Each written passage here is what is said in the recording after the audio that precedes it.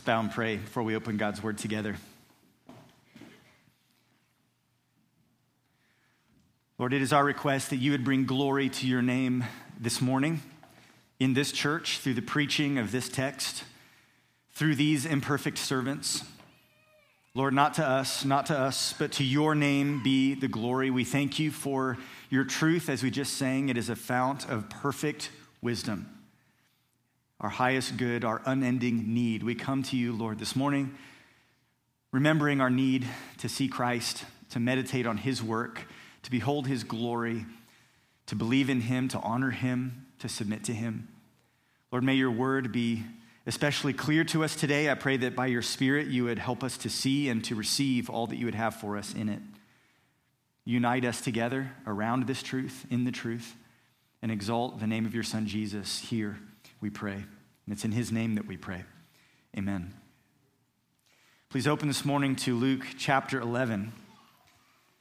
If you've read the Gospels for yourselves, Matthew, Mark, Luke, and John, if you've been around over the last several months as we've been working through the Gospel of Luke, then you're probably aware that the Gospel accounts are peppered with these stories of demonic confrontations. And for most of us, that can feel a little bit strange, can't it?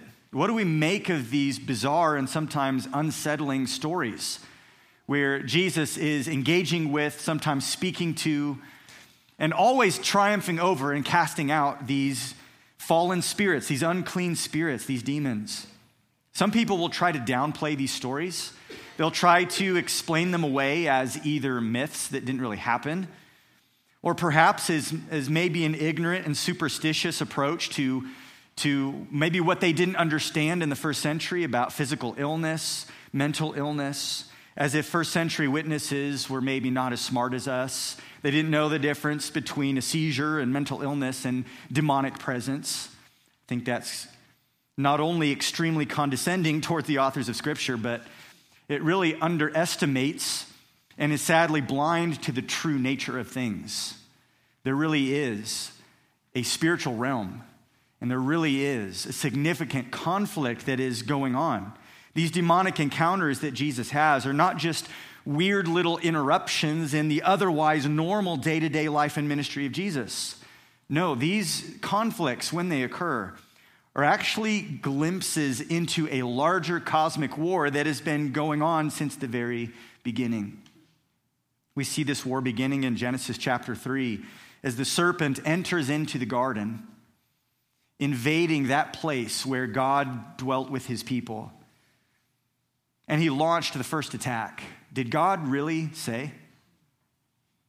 We see glimpses into this cosmic war all throughout the Old Testament, not to mention all of them, but one of my favorites is in 1 Samuel chapter 5, when the Ark of the Covenant, which represents the presence and the glory and the power of God, falls into the hands of the Philistines, Israel's enemy. They take the Ark of the Covenant into the temple of one of their gods, a god named Dagon. The next morning, they show up and their god has tipped over and fallen on his face. So like good little idol worshipers, they prop him back up. They come back the next morning, he's fallen again, except this time it says his head and his hands have been cut off. It's a little glimpse into this larger cosmic war that's actually going on. We see it in 1 Kings 18, when Elijah challenges the prophets of Baal to meet him at Mount Carmel. They pray and they wail and they cut themselves, but to no avail. Elijah briefly and quietly prays, and God sends fire from heaven. It's a contest, it's a competition, a head-to-head between the powers of darkness and the true God. We see a glimpse into this cosmic war in Daniel chapter 10, as an angelic messenger tells Daniel that he meant to come earlier, but the prince of Persia opposed him. There's a cosmic war as these demonic entities that actually represent and even empower and steer the rise and the fall of nations and empires. They are clashing, going head to head in spiritual combat.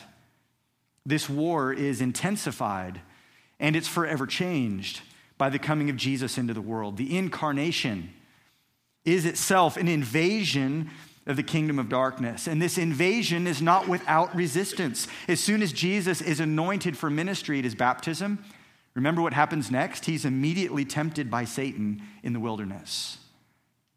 In fact, the first miracle that Luke records in his gospel is Jesus' rebuke of a demon in the synagogue at Capernaum. It's a conflict. Luke 11 records for us another such encounter between Jesus and the powers of darkness. It's a conflict with a demonic spirit that presents a real challenge to the people who are observing all of this. How do they explain this authority of Jesus? What do they make of him? Where does this power come from? And the undeniable power and authority of Jesus that we see every time he comes into conflict with his spiritual enemy. It presents us with a choice to make. What will we make of Jesus? And what side will we choose in this spiritual kingdom conflict? Our text is going to begin this morning, Luke chapter 11 and verse 14. And just to walk through the story, it begins in these first few verses with a scandalous accusation against Jesus. It's verses 14 through 16. We see this accusation. It says, "Now he was casting out a demon that was mute. When the demon had gone out, the mute man spoke, and the people marveled. But some of them said, 'He casts out demons by Beelzebul, the prince of demons.' While others, to test him, kept seeking from him a sign from heaven." What triggers this entire scene is a miraculous work of grace. As Jesus once again delivers a man from spiritual bondage, the demonic being has afflicted this man and rendered him mute, meaning he's unable to speak. But Jesus frees the man and his speech returns, which amazes everyone. It says that the people marveled, verse 14. But this marveling is not necessarily the same as faith. Saying wow is not the same as worship. Sadly, they were unwilling, some of them, unwilling to acknowledge that Jesus is Lord and that his power is actually from God. There's actually two unbelieving responses we see here. The first is that some attributed his power to the devil. You see that in verse 15. This whisper campaign is really a lie that's intended to discredit Jesus. They're trying to counteract the conclusion that some people might come to, that perhaps Jesus is really a prophet sent from God, or maybe even the Messiah himself. There's others who had a different unbelieving response. We see this described in verse 16. Others, to test him, kept seeking from him a sign from heaven. They wanted more. They wanted another proof. To them, the jury is still out on who Jesus really is. And the deliverance of this man right before them, although they are amazed, not to mention all of the other miracles that Jesus has done, apparently it's not enough to convince them yet. Jesus is going to address this response later. Verses 29 through 32, he condemns this generation as being an evil generation that keeps seeking after a sign. But for now, in our text, he's actually going to address the first group, the ones who bring this scandalous accusation against him that his power is actually satanic in its source. We see this charge in verse 15. Some of them said he casts out demons by Beelzebul, the prince of demons. See, these people couldn't deny that Jesus was doing miraculous things. They couldn't ignore the healings. They couldn't ignore the acts of authority. They couldn't ignore the fact that this man, who previously was mute, who was enslaved and in bondage to these spiritual powers, that he's now free and he's healed.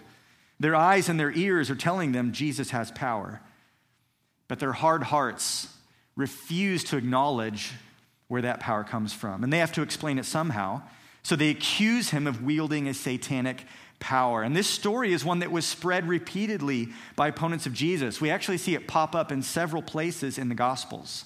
Apparently, this is the way you get someone canceled back then, because they had actually used this tactic not only against Jesus, but also against John the Baptist. In Luke 7, Jesus refers to John. He says, "John the Baptist has come, eating no bread and drinking no wine, and you say he has a demon."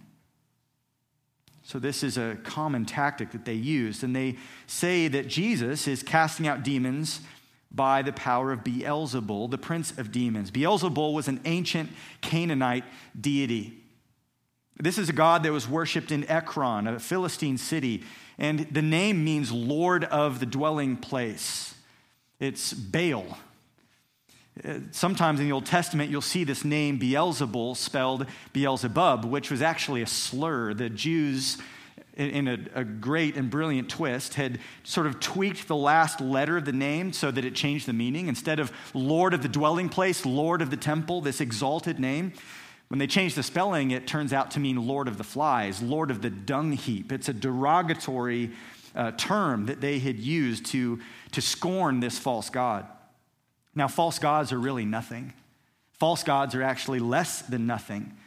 As the Jews would rehearse daily in the Shema, there is only one God.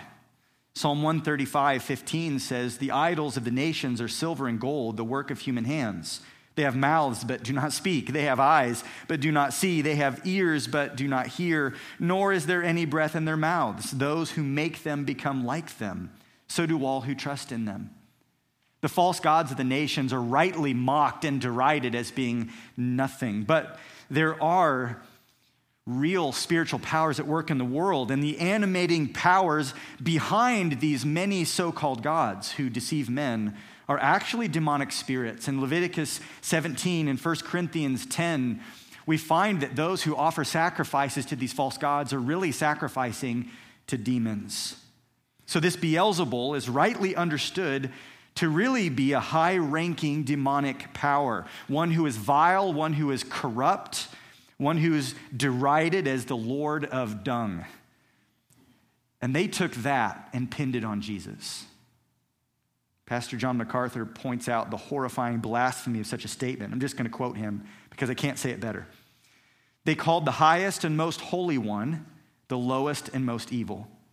They called the one who is pure good pure evil. They called God the devil, perfect holiness wickedness, truth incarnate a liar. And they branded the Son of God a servant of Satan." That's what's going on here. Such derogatory speech is so serious that in Matthew's gospel and Mark's gospel, we find that Jesus actually declared that kind of saying to be beyond forgiveness. It's the unpardonable sin. To reject Jesus to his face, the incarnate Son of God in the flesh, despite his miracles, despite his teaching, and to look him in the eye and attribute his work and the work of the Holy Spirit to Satan. That is irredeemable. It's the unpardonable sin.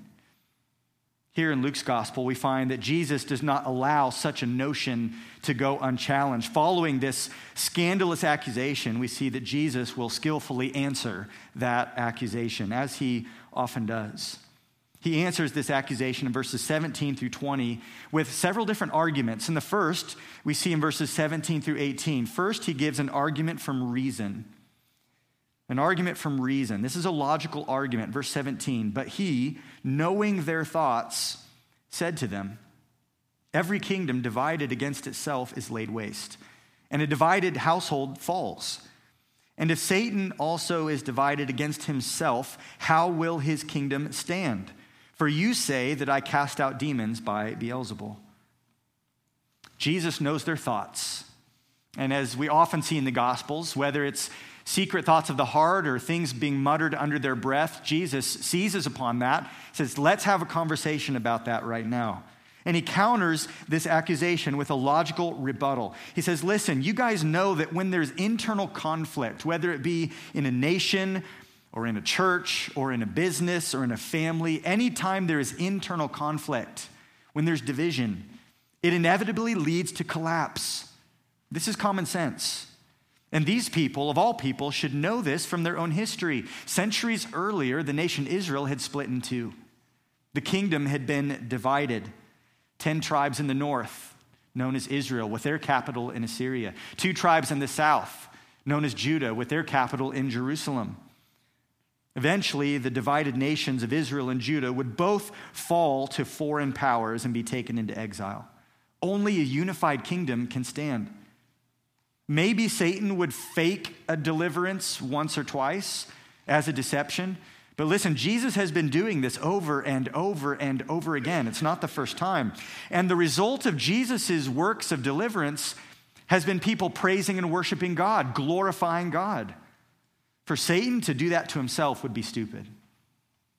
It's like a football player tackling his teammate. That's like a basketball player shooting on the wrong basket. This doesn't make any sense. A kingdom divided against itself cannot stand.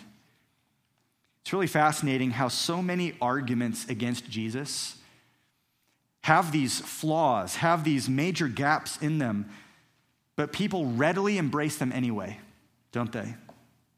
And it's because ultimately they hate Jesus. Matthew tells us that this lie was being promoted by the Pharisees. Mark tells us this lie was being spread by scribes from Jerusalem. So these are people who have an axe to grind. These are people who have a vested interest in discrediting Jesus. He's exposed them. He's condemned them. He's rejected their authority. He has been very unimpressed by their supposed righteousness. And so they're seeking to kill him. So it's not like they don't understand. No, they actually do understand. They just don't want to believe. Their unbelief reveals a hard heart. Following this argument from reason, Jesus makes a second logical argument. In verse 19, he makes a demand for consistency. In verse 19, he says, and here's a second if statement. If I cast out demons by Beelzebul, by whom do your sons cast them out? Therefore, they will be your judges. Jesus demands that they be consistent with their reasoning. He says, hey, let's suppose, for argument's sake, just for a moment, let's suppose that they are right. If that is the case, that Jesus is using a satanic power to perform these miracles, then what about others who have cast out demons? On what basis can they accuse Jesus of being in league with Satan, but they don't make the same accusation against others? They need to be consistent. Either everyone who does this is doing it by the power of Satan, or they need to explain why they're only making this accusation against Jesus, because it sure seems like they're just biased. Because this argument cuts both ways. And the fact that they are not being consistent, the fact that they really have an internal bias against Jesus, that is something that is going to be evident in the judgment. He says, by whom do your sons cast them out? Therefore, they will be your judges. He says, you're not going to get away with this twisted and inconsistent argument.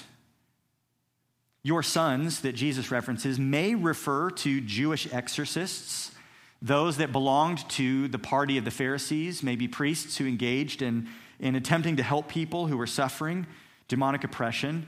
But I think it may be a better reading to actually say that Jesus is referring to his own followers. He's referring to the 12 and to the 72 witnesses. Remember, he had sent out the 12 on a mission to preach the gospel, and they had cast out demons, proving and illustrating the truth of their message. Later, Jesus had sent out 72 of his followers.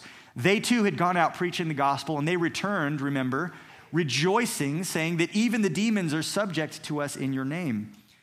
These were sons of Israel. They were faithful Jews who were actually following Jesus, and Jesus had granted them this authority. So if we take this phrase to refer to them, I think it makes sense then why Jesus says, therefore they will be your judges. See, these scribes and these Pharisees who are making the accusation, they considered themselves surely to be very prominent in the kingdom of God.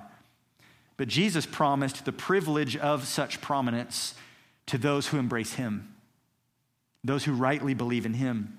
Later on in Luke 22, verse 28, Jesus says to the 12, you are those who have stayed with me in my trials. And I assign to you, as my Father assigned to me, a kingdom, that you may eat and drink at my table in my kingdom and sit on thrones, judging the 12 tribes of Israel. You see, Jesus' followers, the apostles, were destined to reign with him and to have a specific role of judgment in his kingdom. You see, the disciples knew that Jesus' power was really from God, and they had confessed, Peter had confessed as their representative, that he is the Christ of God.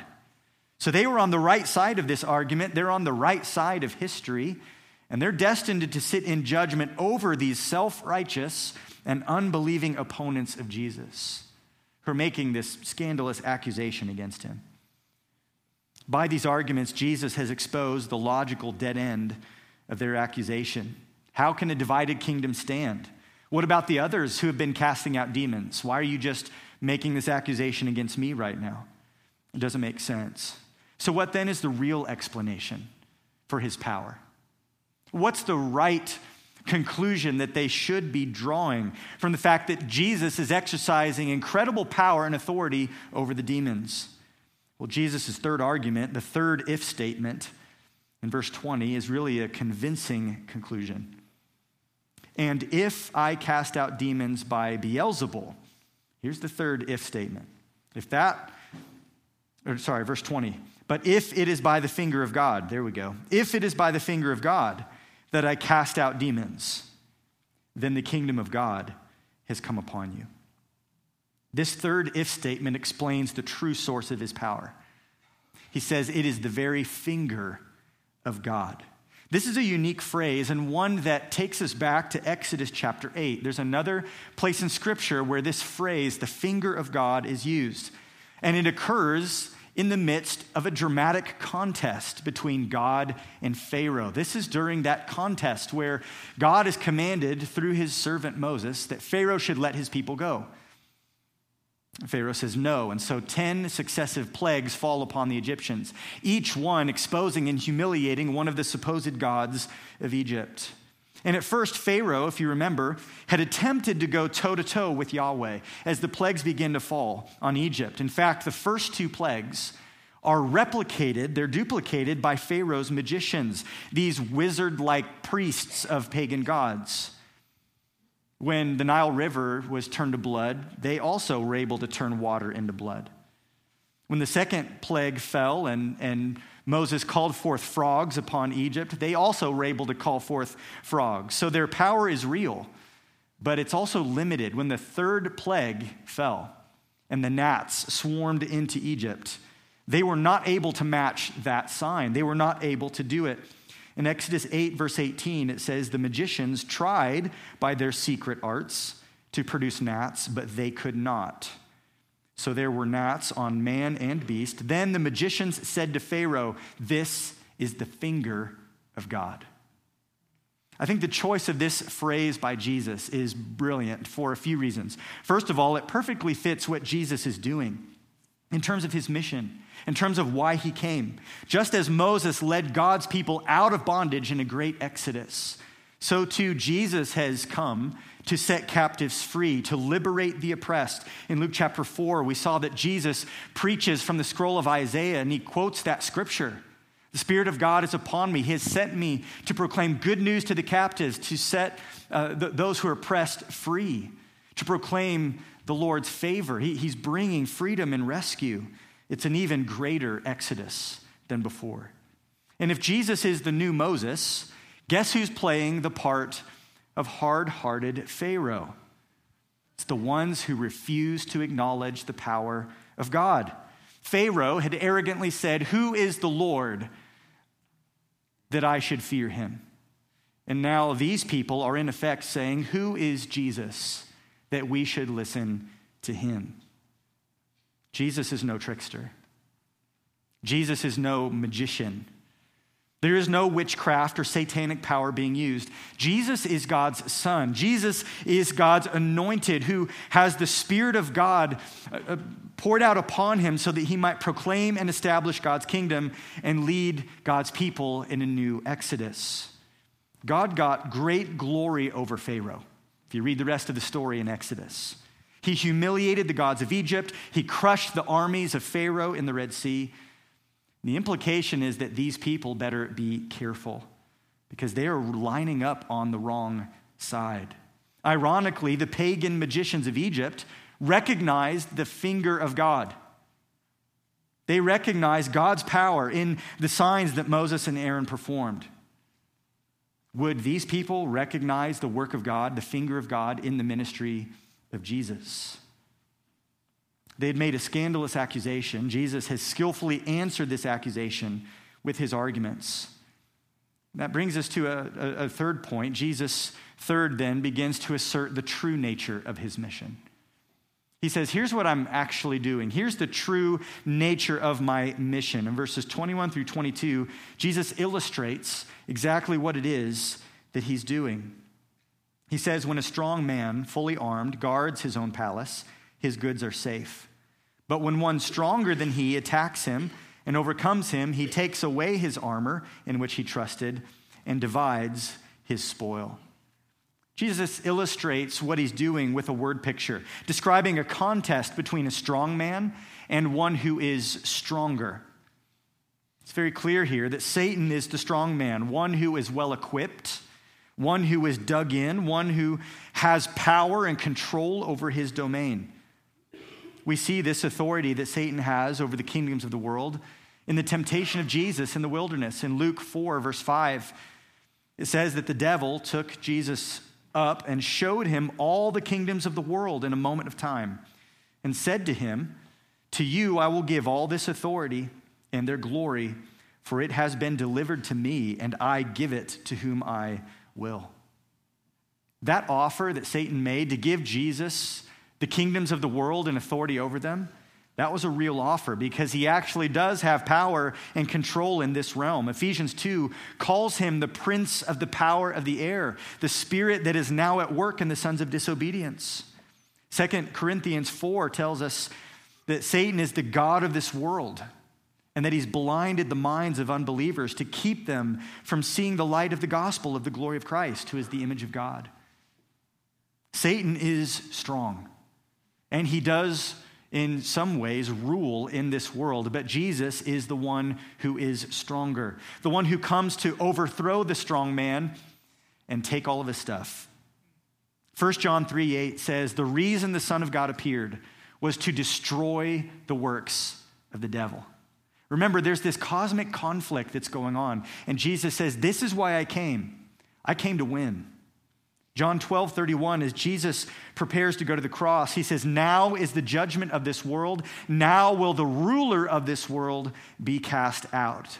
You see, it will be through Christ's death on the cross that he will land the death blow on the head of his enemy. It's through his work on the cross that Jesus will nullify the two greatest weapons that Satan has, sin and death. Jesus sets us free from sin through his death, and he breaks the power of death through his resurrection. He disarms the strong man. He takes away his armor, and then he plunders his goods. That's what Paul describes in Colossians 2:15. He disarmed the rulers and authorities and put them to open shame by triumphing over them in him. Sin and death have been rendered powerless by Christ to damn and destroy those who believe. We who believe have been set free. Colossians 1:13 through 14 says, "He has delivered us from the domain of darkness and transferred us to the kingdom of his beloved Son, in whom we have redemption, the forgiveness of sins." Jesus is one stronger who comes and binds the strong man, plunders his goods, divides the spoil. One day when Jesus returns, the book of Revelation tells us that he will literally bind Satan. In Revelation 20, verses 1 through 3, John writes, "I saw an angel coming down from heaven, holding in his hand the key to the bottomless pit and a great chain.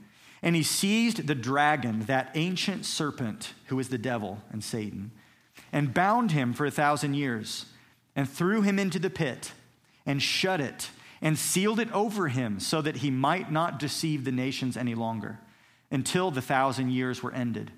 After that, he must be released for a little while." At the end of this millennial reign, at the end of this period of the kingdom, Satan will be released briefly, and he will gather up one final rebellion where he will be decisively defeated by Jesus Christ once and for all. In Revelation 20, verse 10, we see what happens at the end of that climactic battle. It says, "The devil who had deceived them was thrown into the lake of fire and sulfur where the beast and the false prophet were, and they will be tormented day and night forever and ever." That is what is coming. Romans 16 puts it very succinctly. The God of peace will soon crush Satan under your feet. You see, this invasion that Jesus leads right now seems to be in many ways an invisible invasion. He's setting souls free. He's redeeming his people by giving them a new heart. But this invisible invasion is only the prelude to the eventual and inevitable kingdom that is going to be comprehensive. It will not only be spiritual, it will be physical and political and universal. It will be the eternal reign of Christ, where Psalm 110 puts it, all his enemies will be put under his his feet. Jesus says, that's what I'm actually doing right now. I am the strong man, the stronger man who's come to defeat my enemy and take away his armor and divide the spoil. I have come to conquer. I've come to win. That's the real explanation of what's going on.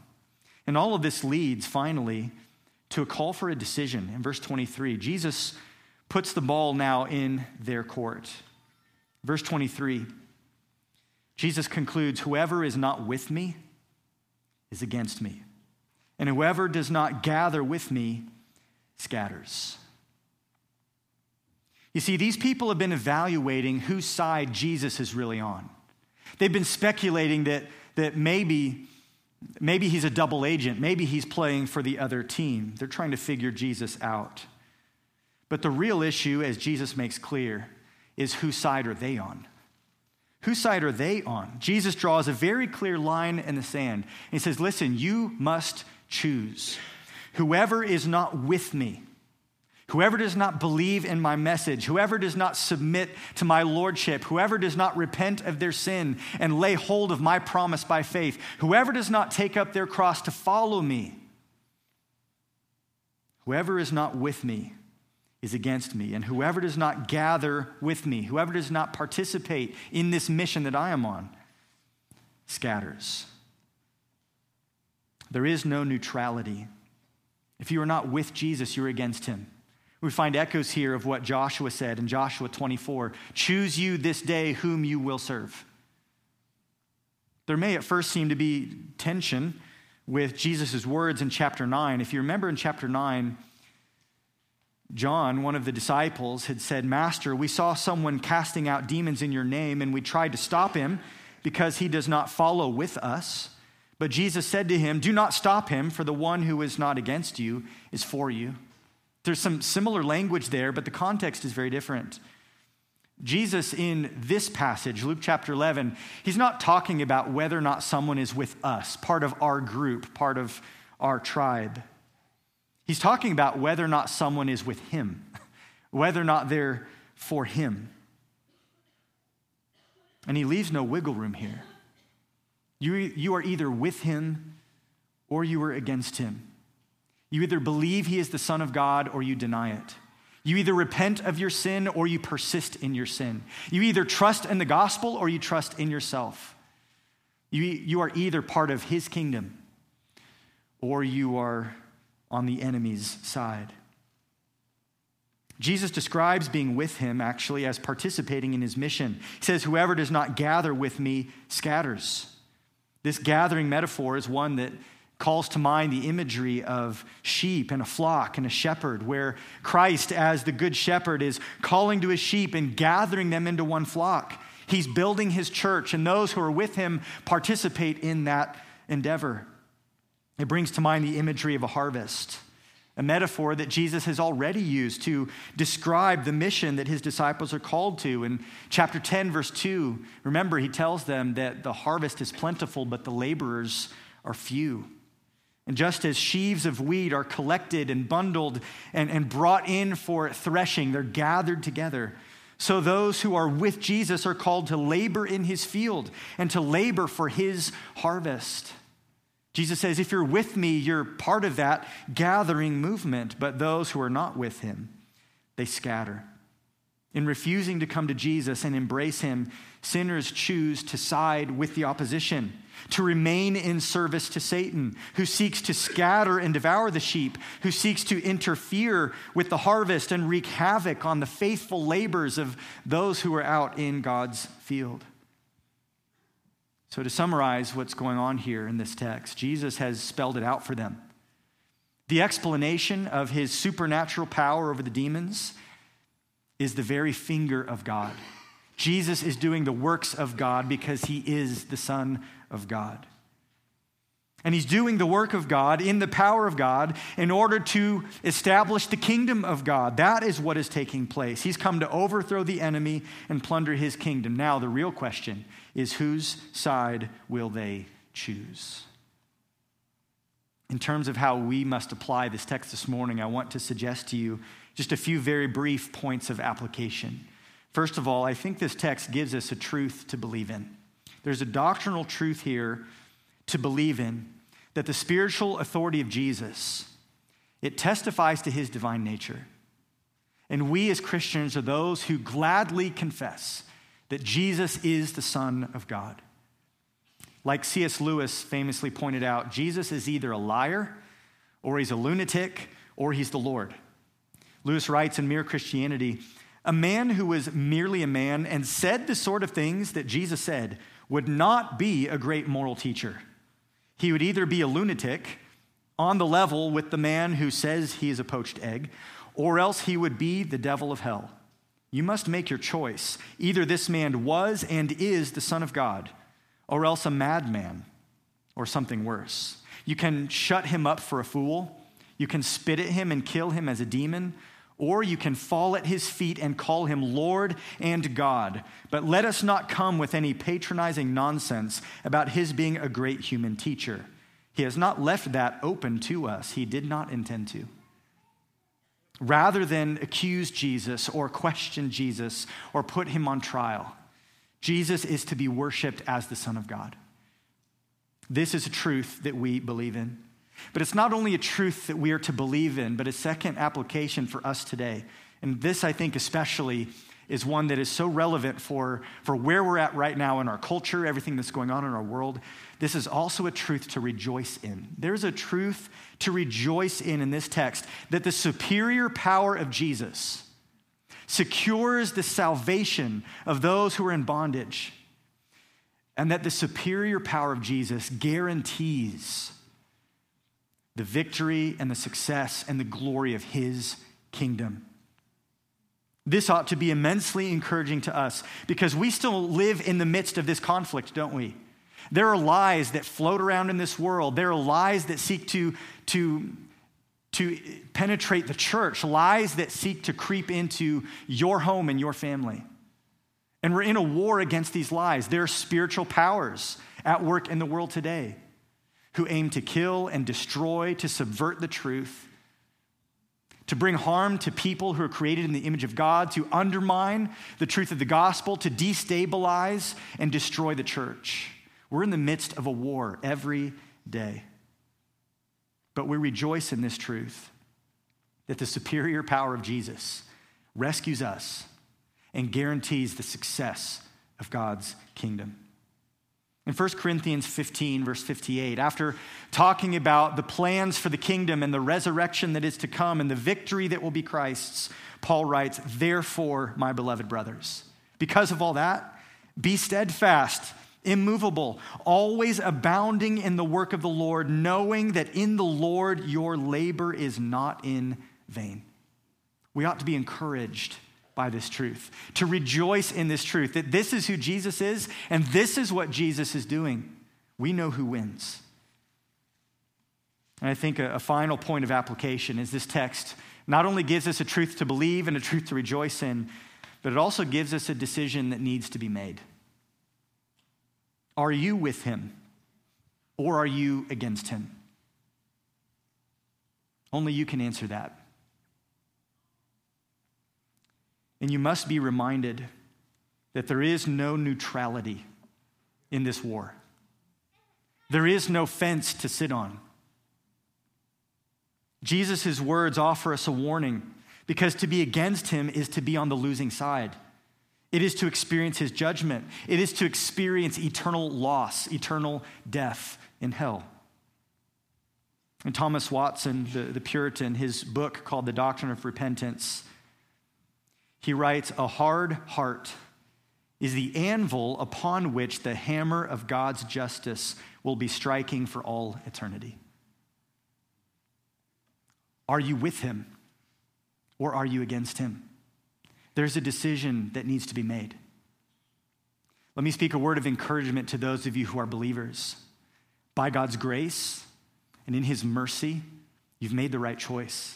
You're on the right side. So be encouraged by that. But I want you to not only just be thankful and encouraged, I also hope that you can recognize that as those who embrace Jesus as the Christ, as those of us who have received his grace, We have a job to do. We're not simply passive observers in this cosmic war. You have a part to play. We are participants. Through us, Christ gathers. He uses us to spread his gospel. He uses us to build his church. He uses us to further his mission in the world as we seek to make disciples of all the nations for his glory. And we do this with joy, knowing that the victory ultimately depends not on us, not on our strength, not on our wisdom, but on the superior power and authority of the resurrected Christ. So, Christian, embrace your part in this mission. There's many other passages we might go to start discussing what that looks like. But right here, I think Jesus indicates that a big way we participate in this cosmic war is the Great Commission. Whoever is with me gathers. That's how we participate. Although Jesus has experienced much resistance as he invaded the kingdom of darkness, and although that resistance continues today, we meet up with it every day. We can rejoice in the truth that our King came to rescue us from bondage through his death on the cross. And his kingdom triumphs over the kingdom of darkness. May we serve him with joy as we await his return. Would you pray with me? Lord Jesus, we confess in faith this morning that you are the Son of God. You are sent from God. You are God in the flesh, and you did those mighty works by the power of the Spirit of God. You did it to prove who you were, and you did it to illustrate exactly what your mission is. You came to rescue people like us who were in slavery and in bondage to sin and death and Satan. Lord, we thank you that it is by your strength, by your work, that we are saved. And we thank you now for the great privilege of participating with you in your mission. I pray that you would strengthen us as we engage in this cosmic conflict, whether it be combating the lies that swirl around in our society, whether it be combating the sin that vies for control in our flesh, whether it be seeking to strengthen and build your church and share the gospel and build up other believers in their faith, no matter what it is that we engage in this conflict. I pray, Lord, that we would be encouraged to rely on your strength, that we would remember that you are the one who is stronger. And it depends not on our strength, not on our victory, but on yours. We give you glory, Lord Jesus, and we look forward to the day when you will bring your victory to completion over the enemy, when he will be humiliated, judged, and sentenced to the lake of fire for eternity. And in that day, we will worship you as the smoke of his torment goes up forever. We will glorify you for your justice, for your righteousness, for your wrath. And we will give thanks with humility and awe that we have been chosen to belong to you, to belong to your kingdom, that you have rescued us. Lord, we worship your great name.